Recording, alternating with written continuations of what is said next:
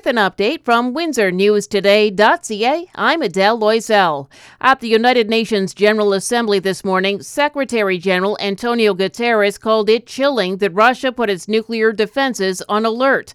He says nothing can justify it. Russia's president said he did it in response to economic sanctions from the West. CNN says Guterres also called on the fighting in Ukraine to end.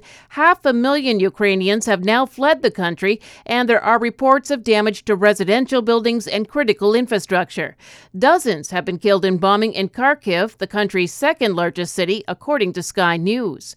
Back home, Ontario's Liberal leader is calling on the province to match donations in support of Ukraine. The federal government is doing it. Ontario has already donated $300,000 in humanitarian aid, but Stephen Del Duca says that's not enough.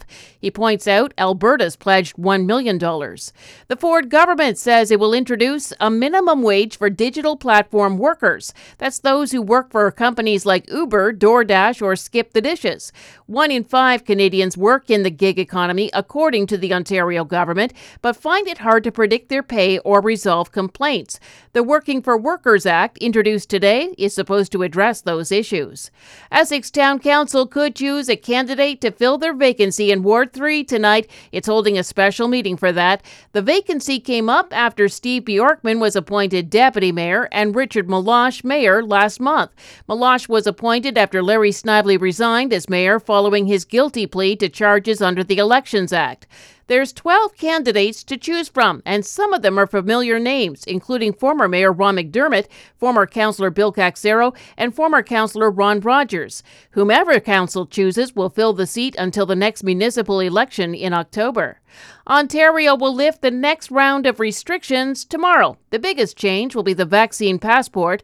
Restaurants and bars won't have to ask patrons eating inside for it anymore, although some still might. It'll be up to them.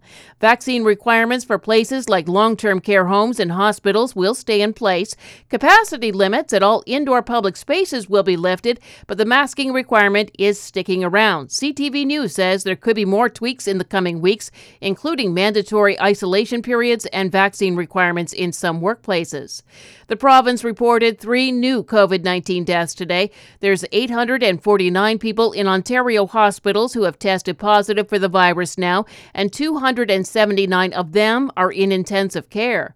And Caesars Windsor says Paul Anka's coming back to the Coliseum in June. His career spans 6 decades now, and tickets go on sale on Friday.